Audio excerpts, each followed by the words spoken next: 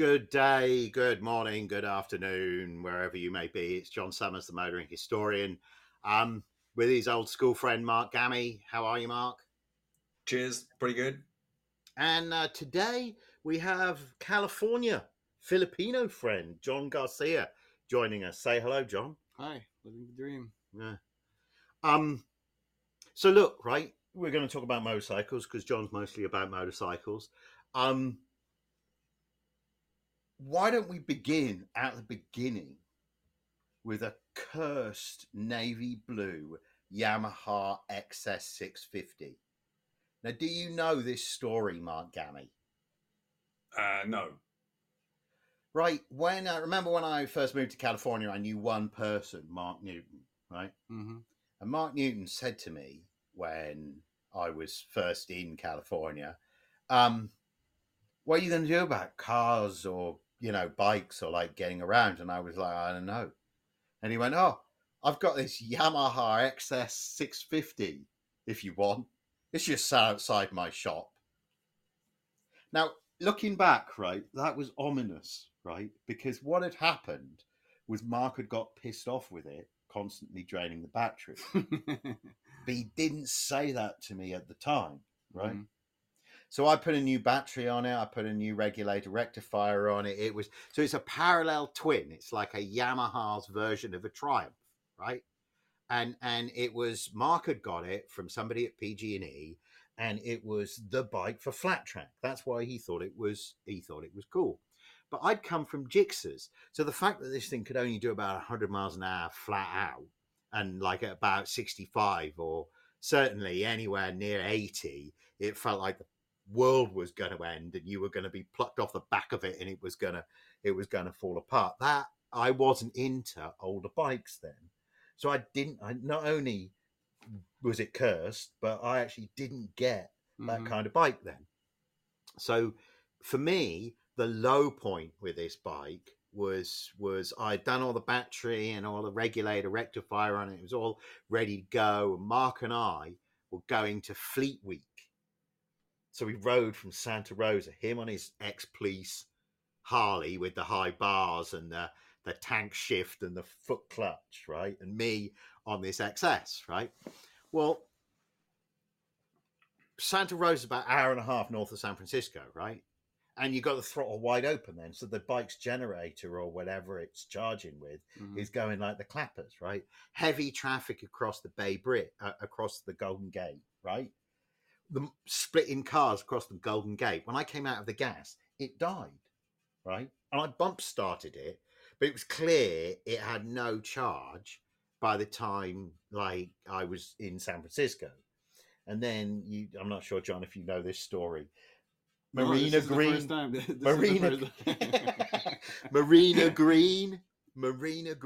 three-way intersection where great place to watch Fleet Week, right? Well, it had stalled more times, but, the long and short was I needed to kickstart it at a stop sign, three-way intersection. And I sort of electric started it into the intersection, but it died. And then I was trying to kickstart it, fell over, and it fell on me, which I know is kind of a signature move of mine. Being pinned by my own motorcycle and not being able to kickstart. But that's what happened. Well, Mark parked up and went to try and help me, but a policeman was like, you can't park there. So he was like, I'm not parking there. I'm trying to help my friend. So there's me under the bike, all the traffic stopped, and Mark virtually having a fist fight with the policeman. So after all of that, right, I just left it in the marina for about a week, being like, fuck you, right, basically. But, and then around about the same time, I won that Gixxer 750 in the essay competition, which is a whole separate story, right? Mm-hmm. And that was why I was out of love with the XS. So John feels bad for the XS, which is parked up in the street at this time of year where it's pissing with rain all the time. And it was San Francisco, so it was on a hill. And the bike was being knocked over all the time. So he feels bad for it. He puts a note on it. And the note was like, it was sort of halfway between a note saying, can I buy your bike? I like it. And a love letter, I would have said. Right? It was like there were a couple of paragraphs, you know. It was like properly, it was like a properly structured thing. So I read it and I sat on it for 24 hours, and I thought to myself, because I needed somewhere to store the Gixxer because it didn't have a garage, brand new bike, can't street park it. What am I going to do to? So then I thought, you know, any bloke who's written this kind of note is probably a trustworthy person. One, I just tell him I'll give him the XS, he can have it. Because I want rid of the fucking thing, he can have that if I can store my Gixxer with him. So that's what happened, because and it turned out he lived just a couple of houses up the street, and I think that's how we became friends. I think the note read, "That's not the way to take care of a bike." That's what I remember saying, sort of. Yeah, but you expressed it in a much more gentle way. Yeah. You weren't like, "You buffoon." Yeah. Yeah. Hey, dick nozzle, stop dropping your fucking bike on This man was lying on its bike in the street with a stream of rainbow-coloured gasoline and oil running down the street from it, which is what it was. It had mag wheels, didn't it? It had those black spoked mag wheels and broad handlebars. It was a good-looking bike, but my word, we what we think was that there was like a short circuit on the frame or something, which was why it eternally drained charge. So I did ride it all the way to Laguna Seca to watch MotoGP. Yeah, remember that? I remember it very well. Yeah, people tried to steal my Gixxer, sabotaging it, and I didn't get home until 6 o'clock in the morning. Yeah, and what happened to you? I got stuck on the side of the freeway. I had to work the next day, and this was, I think, it was around 1. Like I was stuck on the side of the freeway with the XS. With the XS, yeah. It was dark, and I had to figure it out. Basically, I just had to wait. I had to wait it out because I didn't have a phone, right? Didn't have. Well, probably did, but it's probably dead. The battery is probably dead. So I just waited. Then kickstarted it, and eventually it went, and I rode it home. But that took like 3 hours. That's brutal, man. Yeah. That was I wonder where it is now. Yeah, you moved to Hawaii and left it. I wonder which freeway it's at the side of today.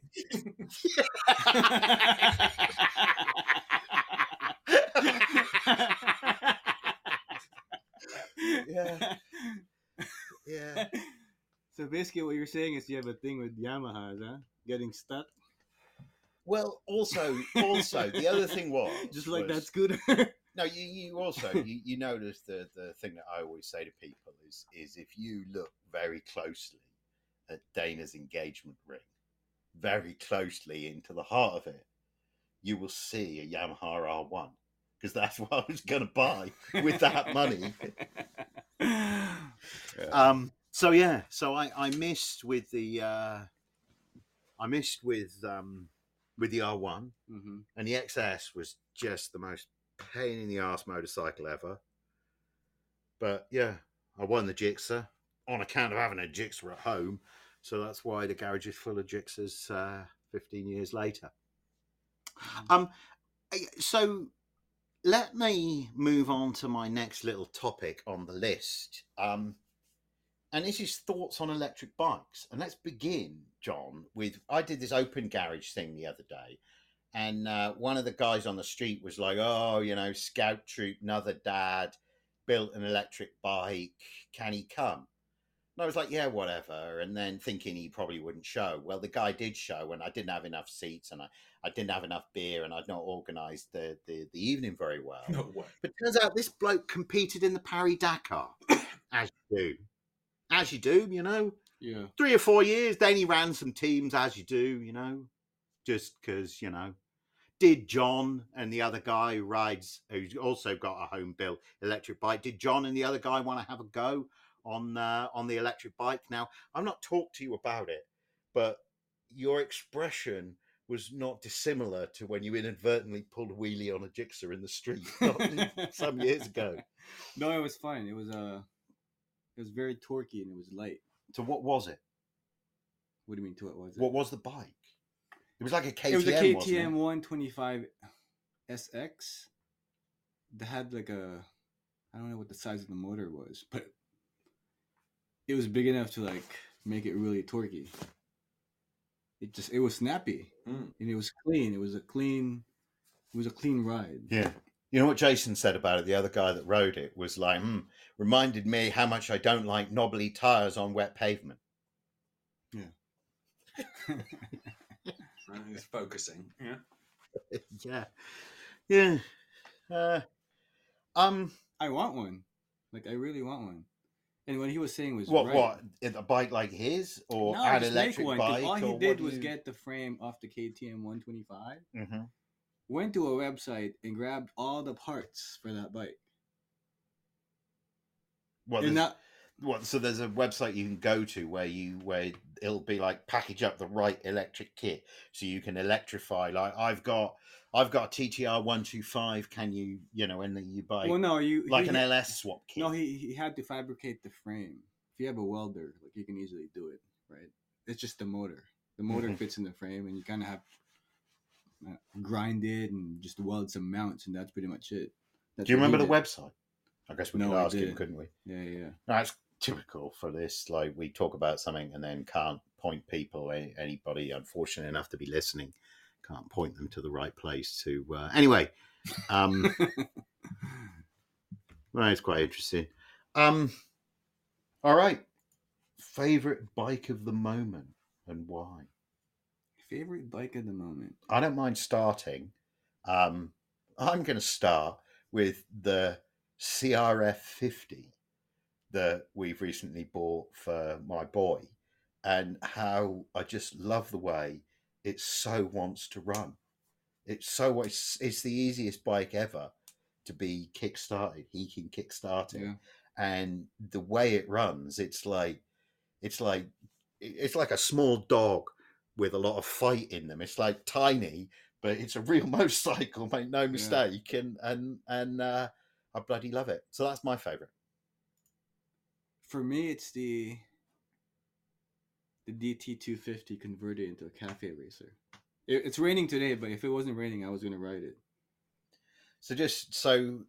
This, I when I see this bike, Gary, I always think of it as the meth special, right? Because, why don't I leave it like that? And John, why don't you talk about where you got it from? And so I went to Clear Lake. Clear Lake is the meth capital. We'll put some pictures. We'll put some pictures. Yeah. I'm looking for a picture, but yeah. So Clear Lake is the meth capital of California, right? And when I saw this posting in Clear Lake, I was like, I want this bike. I've seen this bike several times. I know who built it. I know the parts that are on it. And basically what ended up happening was this guy on Facebook was trying to sell it. And he wasn't able to sell it for about a year. And this guy in Clear Lake bought it, put it in his living room, and didn't really do anything until he had to move. But that's what he told me. And Clear Lake is about 2.5 hours away from San Francisco. And I felt like I was going to get robbed, right? Because the way this guy was giving me the address, it wasn't like a street address. It was like, we're going to meet here in this alley somewhere in like residential area / commercial area. And I'm like, okay, I'm going to drive 2.5 hours with my dog Remus. If anything goes south, he's not gonna have to deal with me. He's gonna have to deal with Remus also. But anyway, it turns out it was in his living room. We went to his house. It was in his living room, and I ended up buying it, and everything was new. You looked at it right in his living room. Yeah. Yeah, that's how we got it out. Didn't you lose a girlfriend over a motorcycle in the living room? I mean, that wasn't the exact reason for it. I mean, that was probably part of it. But I wish I had that bike, to be honest with you. Not the girlfriend. I'd still have the girlfriend too. The girlfriend, yeah. I mean, that's probably a toss-up. But that bike was a black bomber. It's like one of the first bikes that were imported to the U.S. in 64, 63. Mm-hmm. that was meant to compete with the British market, the Black Bomber as they call it, and it was the Black Bomber. It had the chrome tank sides, and the guy was moving to Japan, and he was selling all his collection, and I didn't have any space. And I asked Morgan. Morgan was the ex-girlfriend. I was like, "Can we put this in the living room?" She was like, "Absolutely not." Dana was like, "No wonder, no wonder." Like, what on earth? I mean, it's not unreasonable to ask. I mean, yeah. It's only temporary. I'm always reminded of that story when I hear about bikes in the living room. I'm always reminded of that story about a bloke who built a turbo Gixxer 750. And in the magazine interview, they said to him, "Why did you build a turbo? Why did you build a 750, not a 1000 or an 1100?" And he went, "Well, the 1000s or the 1100s, they'll get into the hallway, but they don't make it round the corner into the dining room. But the 750s, I can get them into the dining room. So that's why I built a 750. Legit. Yeah. Yeah, it's a good reason, right? Favorite rider? All-time favorite rider? Me? Nicky Hayden. All three of us. Nicky Hayden. Oh, good choice. You know, I have a very, very memorable moment with Nicky Hayden. You do? Yeah, I was in a MotoGP Laguna Seca 2013, Mm-hmm. and I was working at BMW at that time, and he had given me a pass. I thought it was a regular pass. Who had given you a pass? The general manager, Larry Sainz. Okay. At BMW. He's friends with Randy Mamola. Oh, cool. And I don't know, he has that connection. So I went with a group, right? It was like this super bike freak group, and I had a buddy that was there, and it was like kind of cheesy for me. It's like they ride in the group, and they were all handing the tickets. And when it came to me, I showed him the badge. It's like, "Oh, you go here." And all of a sudden, I'm in the lunchroom having lunch with the racers, and it was just like a really, really good experience. But anyway, we were back in the paddock, and Nicky was there, right? And to be honest, I still am a Rossi fan. I was waiting for Rossi in front of his trailer, and then Nicky comes, and this guy asked me to take a picture of him and Nicky. It's like, yeah, sure, And he was just standing there like, "Hey, do you want a picture?" And I was just like, he didn't say that. I'm just like, maybe that's what he was thinking, because the other guy was like, "Oh, yeah, Nicky, can I take a picture?" But super nice guy, just that small interaction. Yeah. He was just like, he took time. He was just very respectful. I just thought he was cool. He was always cool. Whenever you saw him interviewed, he was nice and smiling and chilled out. And that year he won the championship. I bet on him. I think he was like 11-2 or something like that odds at the start of the season. I was like, look, if he's going to win it, this is the year, because like the Honda was really good that year. And it's like he could do it this year. He's the number one rider there, or he's got a fair crack at the whip. And then he had a sort of period in the middle where he won about 4 races back to back. He was doing really well. And then there was that massive pile-up, wasn't it? Was that the one where someone went into the brake lever and the thing went end over end? There was a load of smashed up bikes and stuff at the start of that race. But either way, was that 2005, 2006? That's when Rossi blew the engine. Yeah, it was one. Yeah, exactly. So, but in the middle of the season, there was a reason why some people were out for a while, and I remember looking at it and thinking, well, hold on a sec. Hayden then put the next one on pole and won it, and then put the next one on pole and won it as well. And he was still 4-1. I was like, look, I like the guy. I'm betting on him. So I bet on him. And then he built up to about a 30-something point lead. And then Pedrosa took him off when he was leading. His fucking teammate took him off when he was leading, which meant he went. Yeah. No, I remember that. He said, I've never felt pain like that in my entire life. I was ready to kill that fucking little bastard. Yeah. But Rossi, the last race, like 8 kicked points in. behind, didn't he? And I had 250 quid riding on him winning it. And I was a Rossi fan as well, don't get me wrong. Rossi's cool.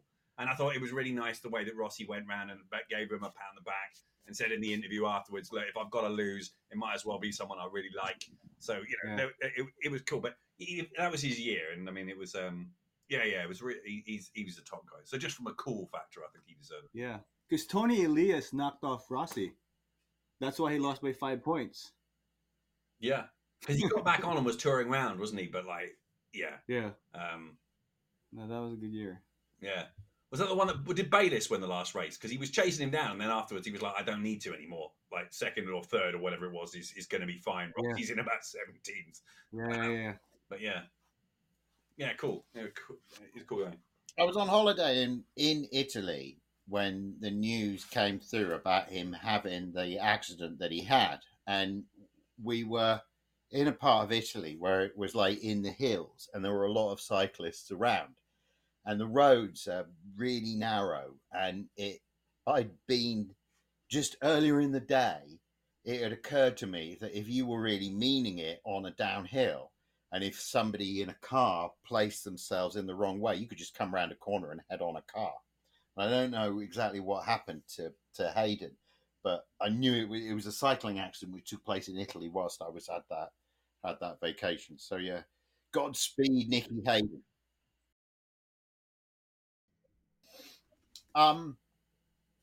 Gary McCoy would be the guy that I would draw attention to. I just remember because I was getting into MotoGP at the time when he was doing the 2 strokes and everyone else had the 4 strokes, and that was just an interesting, cool thing. And I think if we were going to go back in time, I'd talk about Jimmy Guthrie. I feel that Guthrie, all the photos of Guthrie, he looks like such a tough guy, and the sport was so tough.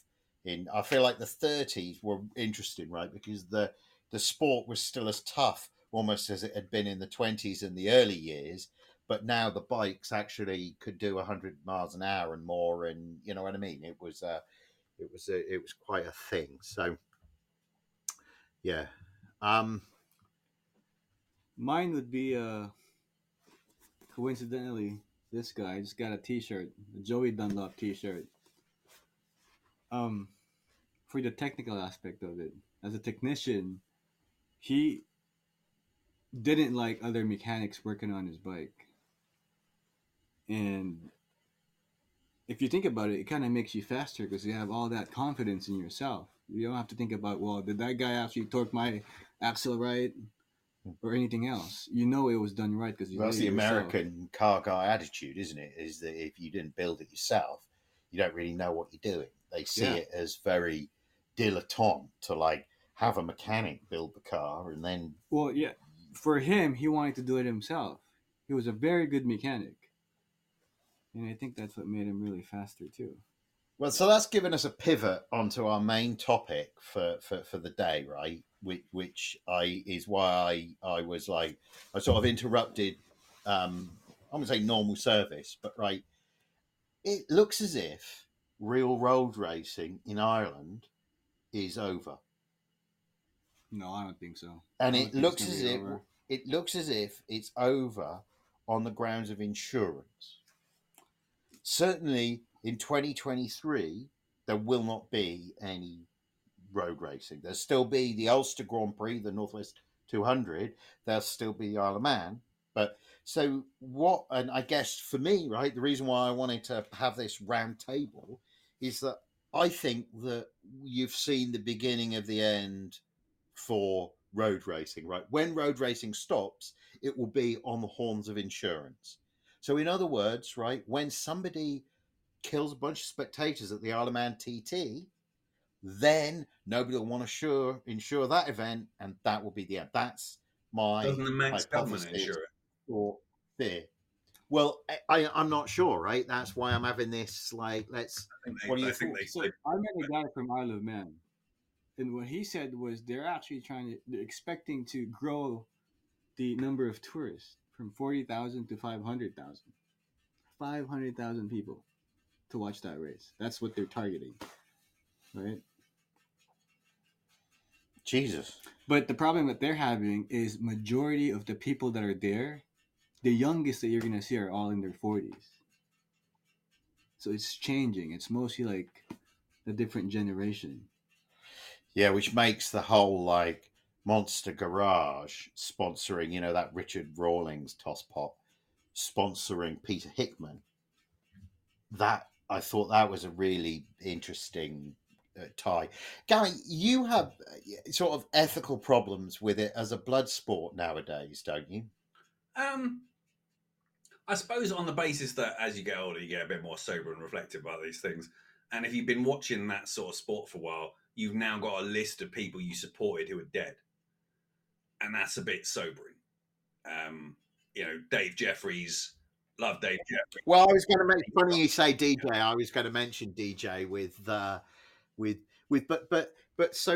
but even if the Isle of Man events survive, Irish road racing, the old-fashioned the triangle, the town-to-town triangle, where you close the roads and you do it, and the local publicans make a lot more money than they otherwise would have done, and Gammy, you've been to, I'm not even going to try and say it properly, Rams, whatever, the circuit in France. I mean, that's the ultimate three-court triangle, three-town triangle. That is what motor racing used to be, for certainly on the continent, right? You can still drive basically the circuit. It's worth going. It's the end. It's the end of that, though. If we allow Irish road racing to go away, and the other thing is my understanding is the premium was $400,000. Wasn't even that much money in the grand scheme.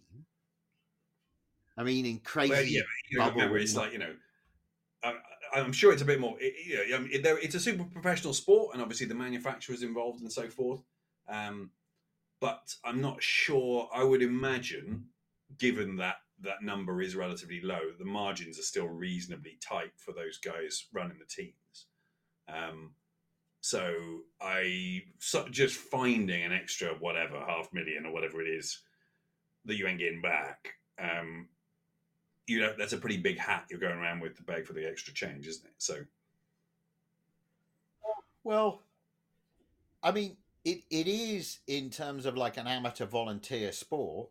It doesn't seem like very much money in terms of how much money, BMW's marketing budget is, or Gas Monkey Garage's marketing budget. Yeah, but you just said yourself, like money. It's old farts like us watching it.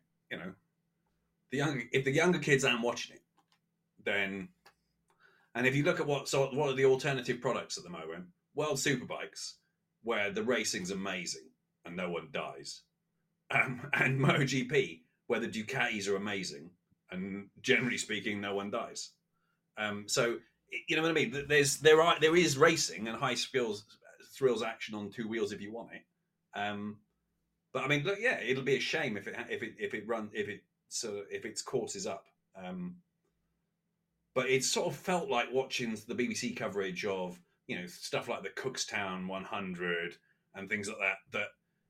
I mean, they are really nadgery little back roads that they are rinsing those bikes round against grass verges and stuff. I love it. Dude, yeah. I mean, the two pillows they've thrown in front of the 500-year oak tree ain't saving no one.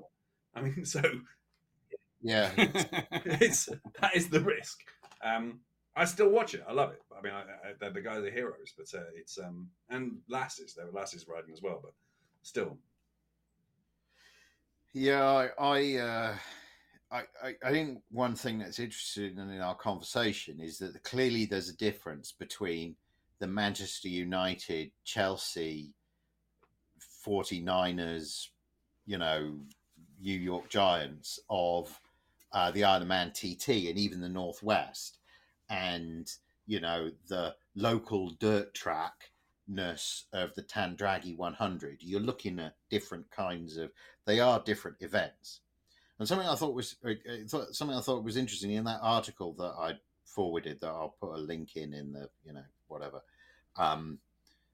In that, what it talked about was how there's a bunch of efficiencies that can be made because there's still like two bodies that look after road racing in Ireland. There's one for Northern Ireland and one for Southern Ireland. And whilst you can appreciate why that exists, you can see that makes it much harder to like coordinate efforts together to show the kind of economies of scale that an insurance company might want to see for you to be able to carry on with it. I just feel like, I look for signs for the end of our hobby.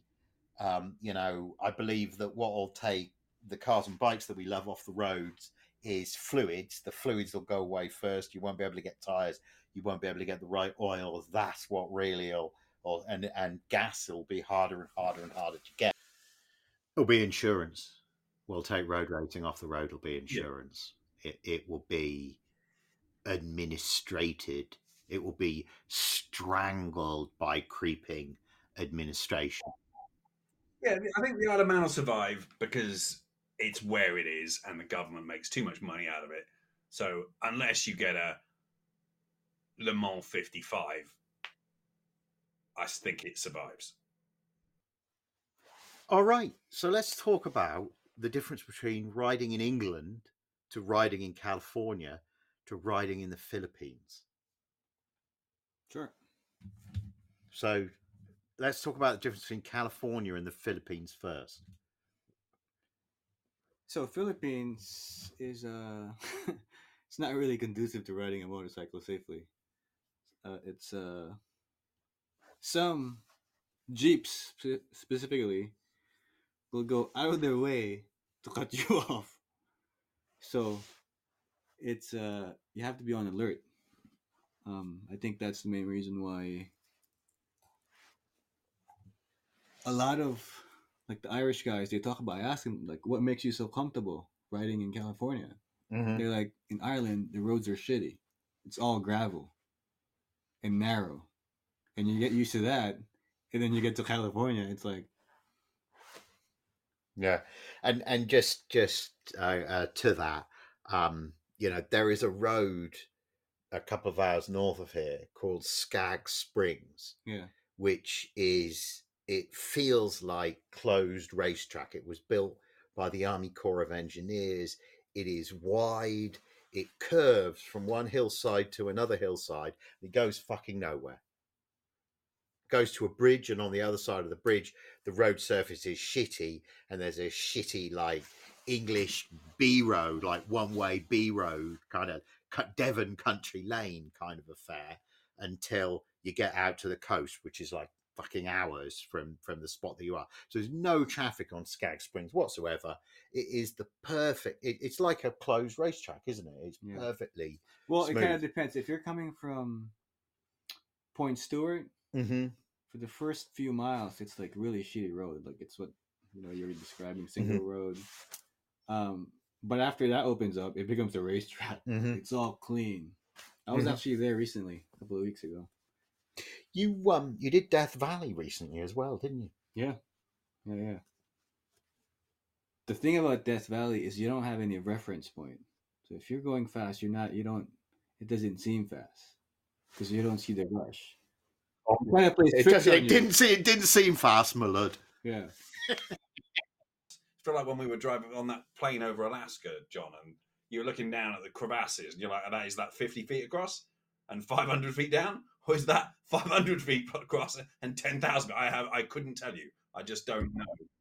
We flew up to Mount Denali on these 9-cylinder de Havilland Beavers seaplanes.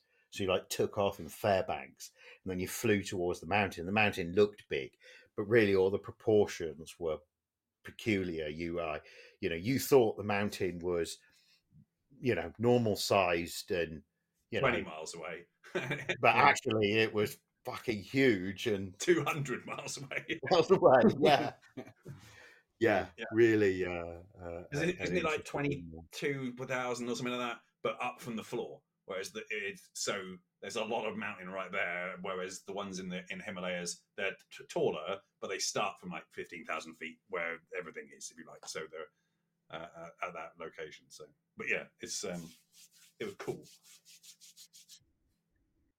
When you used to live in LA, did you ever used to ride the canyon roads and out to the rock store? I rode all over. Like you name it in LA. That's why I'm not rich. It's like Yeah. I rode all over LA. That's how I met Tom and all the other riders. Oh, okay. You met them through bikes. Oh. Yeah. So I used to ride Topanga a lot, which is like north, which for Marg is, and for the listeners, it's they're breaking down a third wall. It's north from like PCH, north from the Pacific coast, towards 101, like over the ridge of hills, which separates the San Fernando Valley from the Los Angeles Valley, or that's whatever. where I don't live. know, San Fernando, North Hollywood, the porn capital. Yeah. Yeah. Dana had a friend whose roommate said to her, "Oh, I have a friend coming over. We're going to make porn. We'll give you $100 to go out to the cinema, or you can stay and join in." And I was like, "Welcome to Los Angeles. Welcome to fucking Los Angeles." Yeah. I remember when I used to live there, I went to a pet store. I was with my cousin. You met him, Gerald. Yeah. I was at a pet store. We were in a pet store. And you were looking at this small snake, right? It's like a red-tailed boa. It's like the golden retrievers of snakes, because my cousin wanted to get one. And he was holding the snake, and this one dude is like, "Oh, I always wanted to get one, but my mom didn't really want me to get one. You know, it's this black dude with a hat." And we started chatting. It was like, "Yeah, well, you know what? Sometimes it's better to just get it." It's like, "Yeah, I don't know what my mom's gonna say." And then he leaves, right? Yeah. And then my cousin was just, "Do you know who that is?"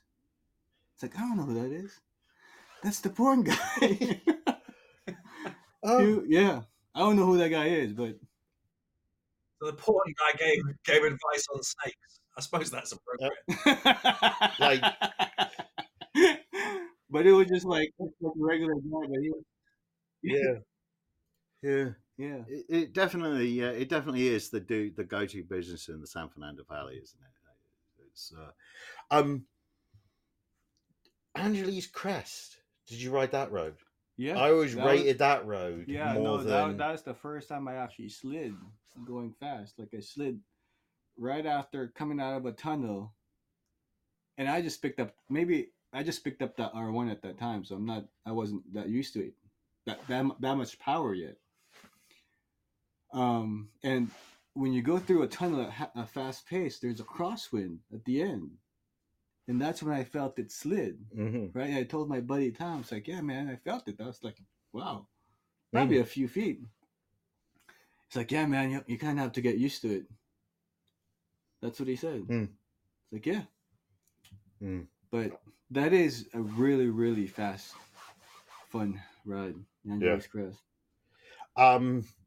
Mulholland, too much traffic. All the history, but too much traffic. I have enjoyed Mulholland. I many years ago watched an MMA fight and then drove out along Mulholland late at night, and Mulholland was good. And I saw how it was, years ago when it was the place. But I think Angeles, because it's quiet, it's an asshole to get to, because it's quiet in the LA area. Yeah. That's probably the best road. And Gammy, if you're in Los Angeles, that road is worth looking out and driving. Not least because it's rather like Topanga Canyon. In that you'll be like, "Hang on a minute, I've seen that corner in that car advert, like in that Lexus advert." Like, oh yeah, like that's like you can offer it's because all the media companies are in LA, so they're nearby, so they all go to the same spot. So on the theme of the canyon roads, wanted to share this old chestnut with you. You remember I have a CBR 600 race bike that used to be down in LA all the time. I used to ride the canyon roads with Mark.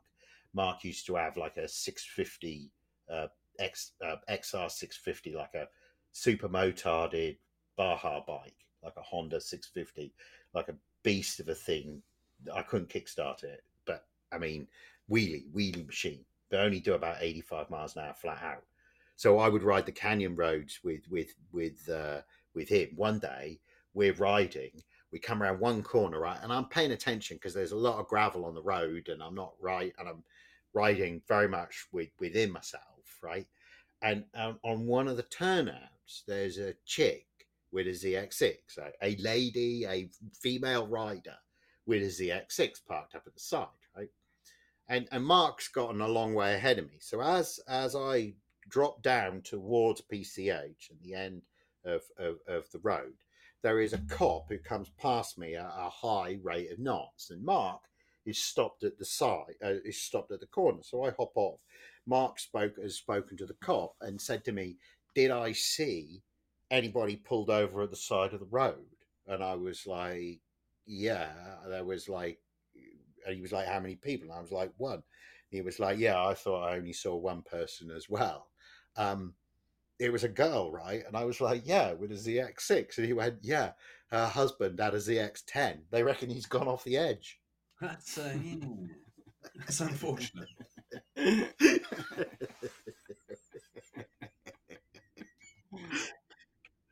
Yeah, yeah. So I remember riding back along PCH there, thinking, you were right when you saw some gravel on the road just to pick it up and let Mark get way ahead of you. You were right to just relax. So I'm gonna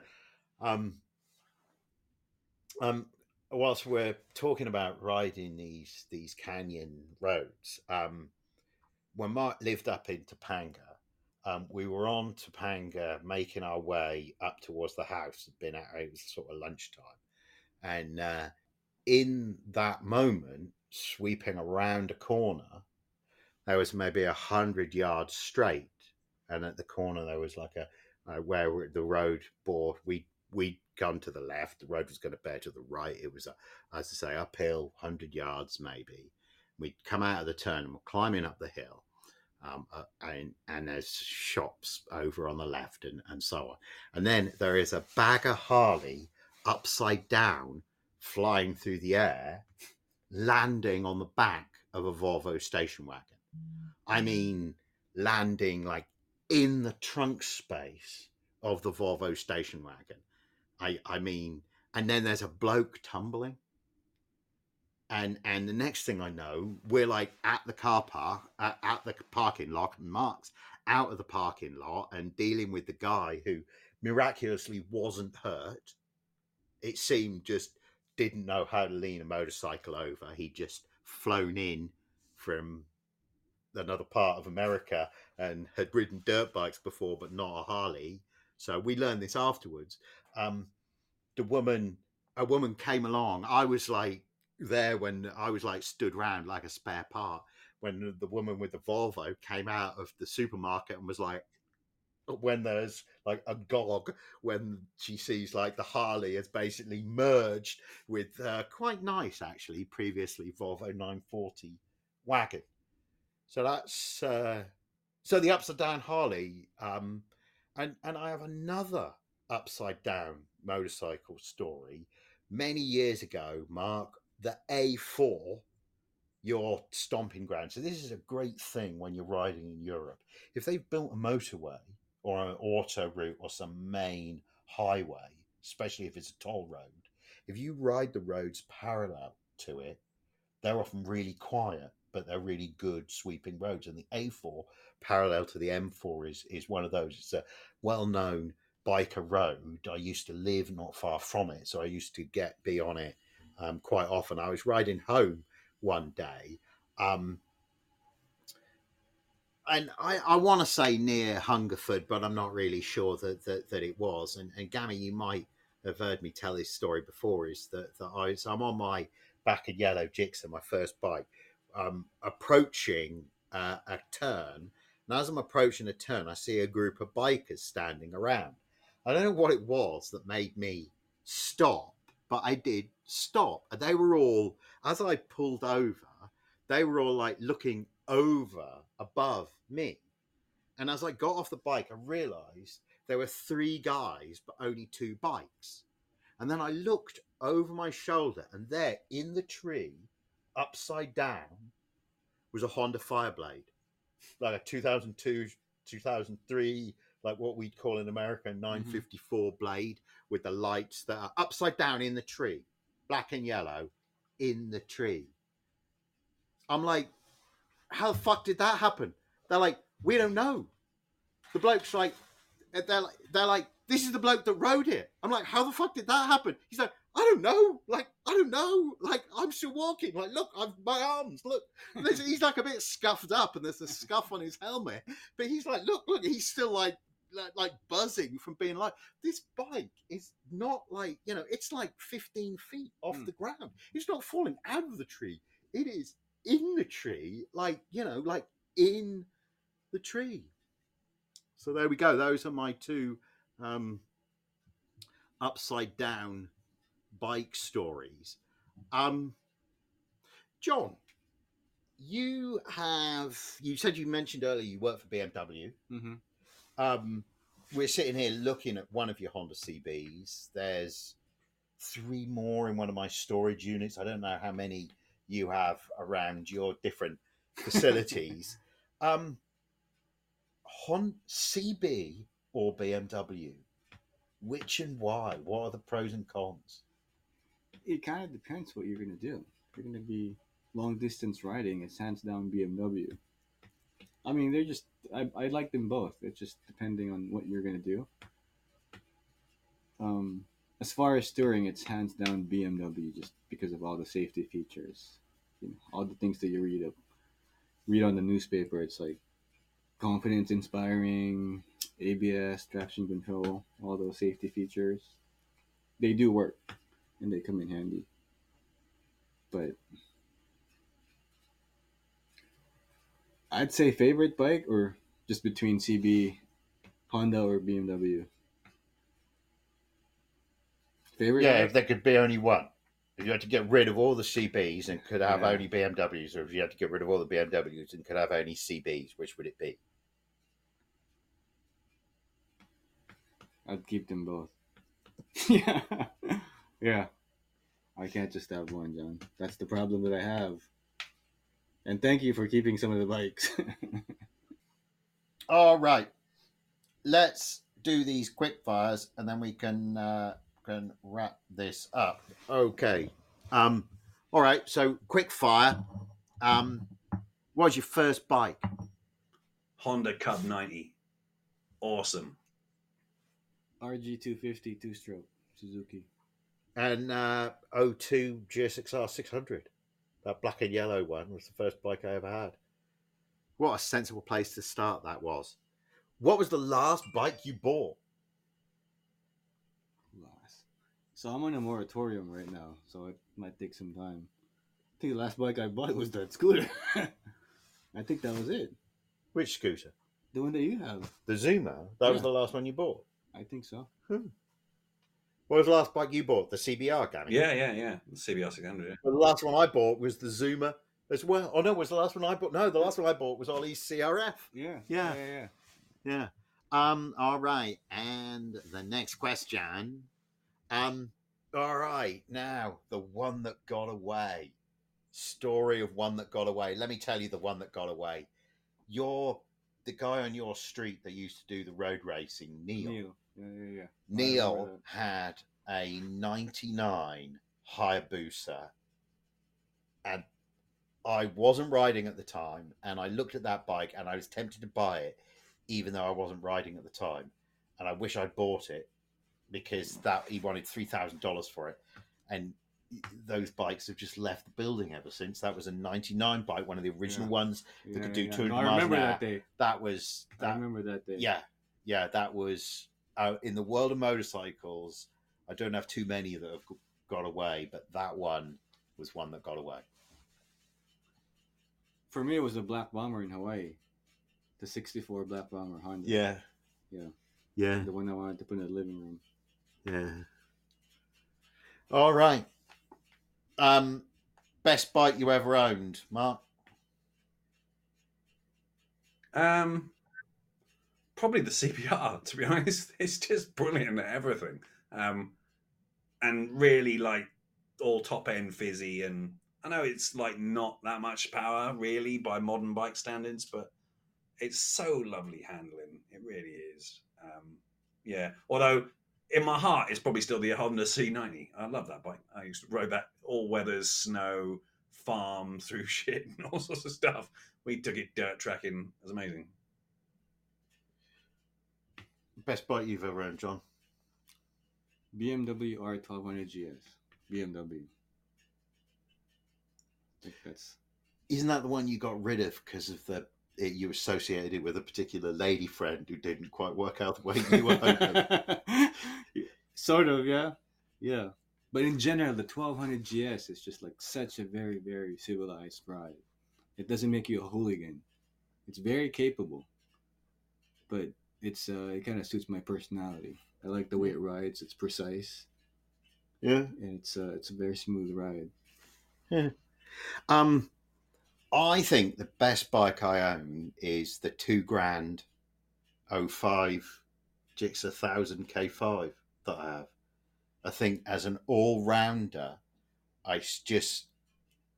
there is a reason why people go on and on about them, and it's because it's got everything that the earlier Gixxers have in terms of the terrifying license losing line of cocaine performance, but it's packaged up in a way that you can sit on it and ride it easily, and the fueling works properly, and you can. I used it. I tried to fire up the moped to do a run down to the post office just earlier this week, and the moped wouldn't kick, and I was just like, it's not taxed, and I was like, fuck you.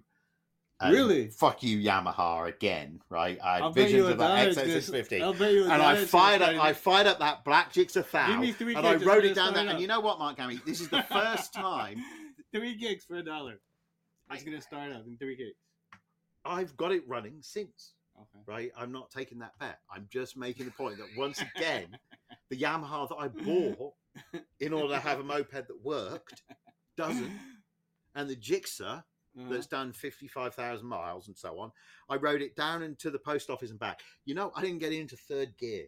I did take second, but then I decided I preferred the engine braking of first, and so that's my favorite bike at the moment. Well, that's my the best bike I've owned. What is the worst? That XS is the worst bike I've owned. I mean, how much time do you guys have? I don't think you want to hear it. Like,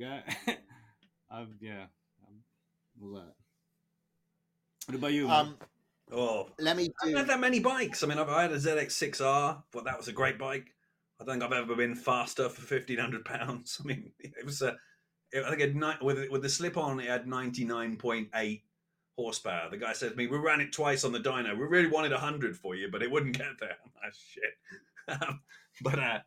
Yeah. So 96. It was a bit sit up and bag, wasn't it? But it had a monster exhaust, and it was in the right green. Oh yeah, and comfy, man. And it handled pretty well. Yeah. And that's the thing about that era of bike, is they are significantly more comfortable than we're not Gixxer 750s from that era. They're really bloody uncomfortable. Yeah. But lower pegs and stuff. Yeah. Well, it's not just the pegs; it's the handlebars and the whole seating position. Is you feel like you're on a medieval rack with them. All right. Final question. If you could ride like anyone, who would it be?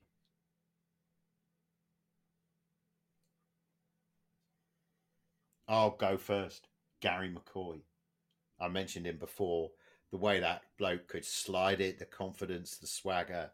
If I could ride like anyone, it would be Gary McCoy. I mean, I don't want to sound arrogant. Obviously, I want to ride with...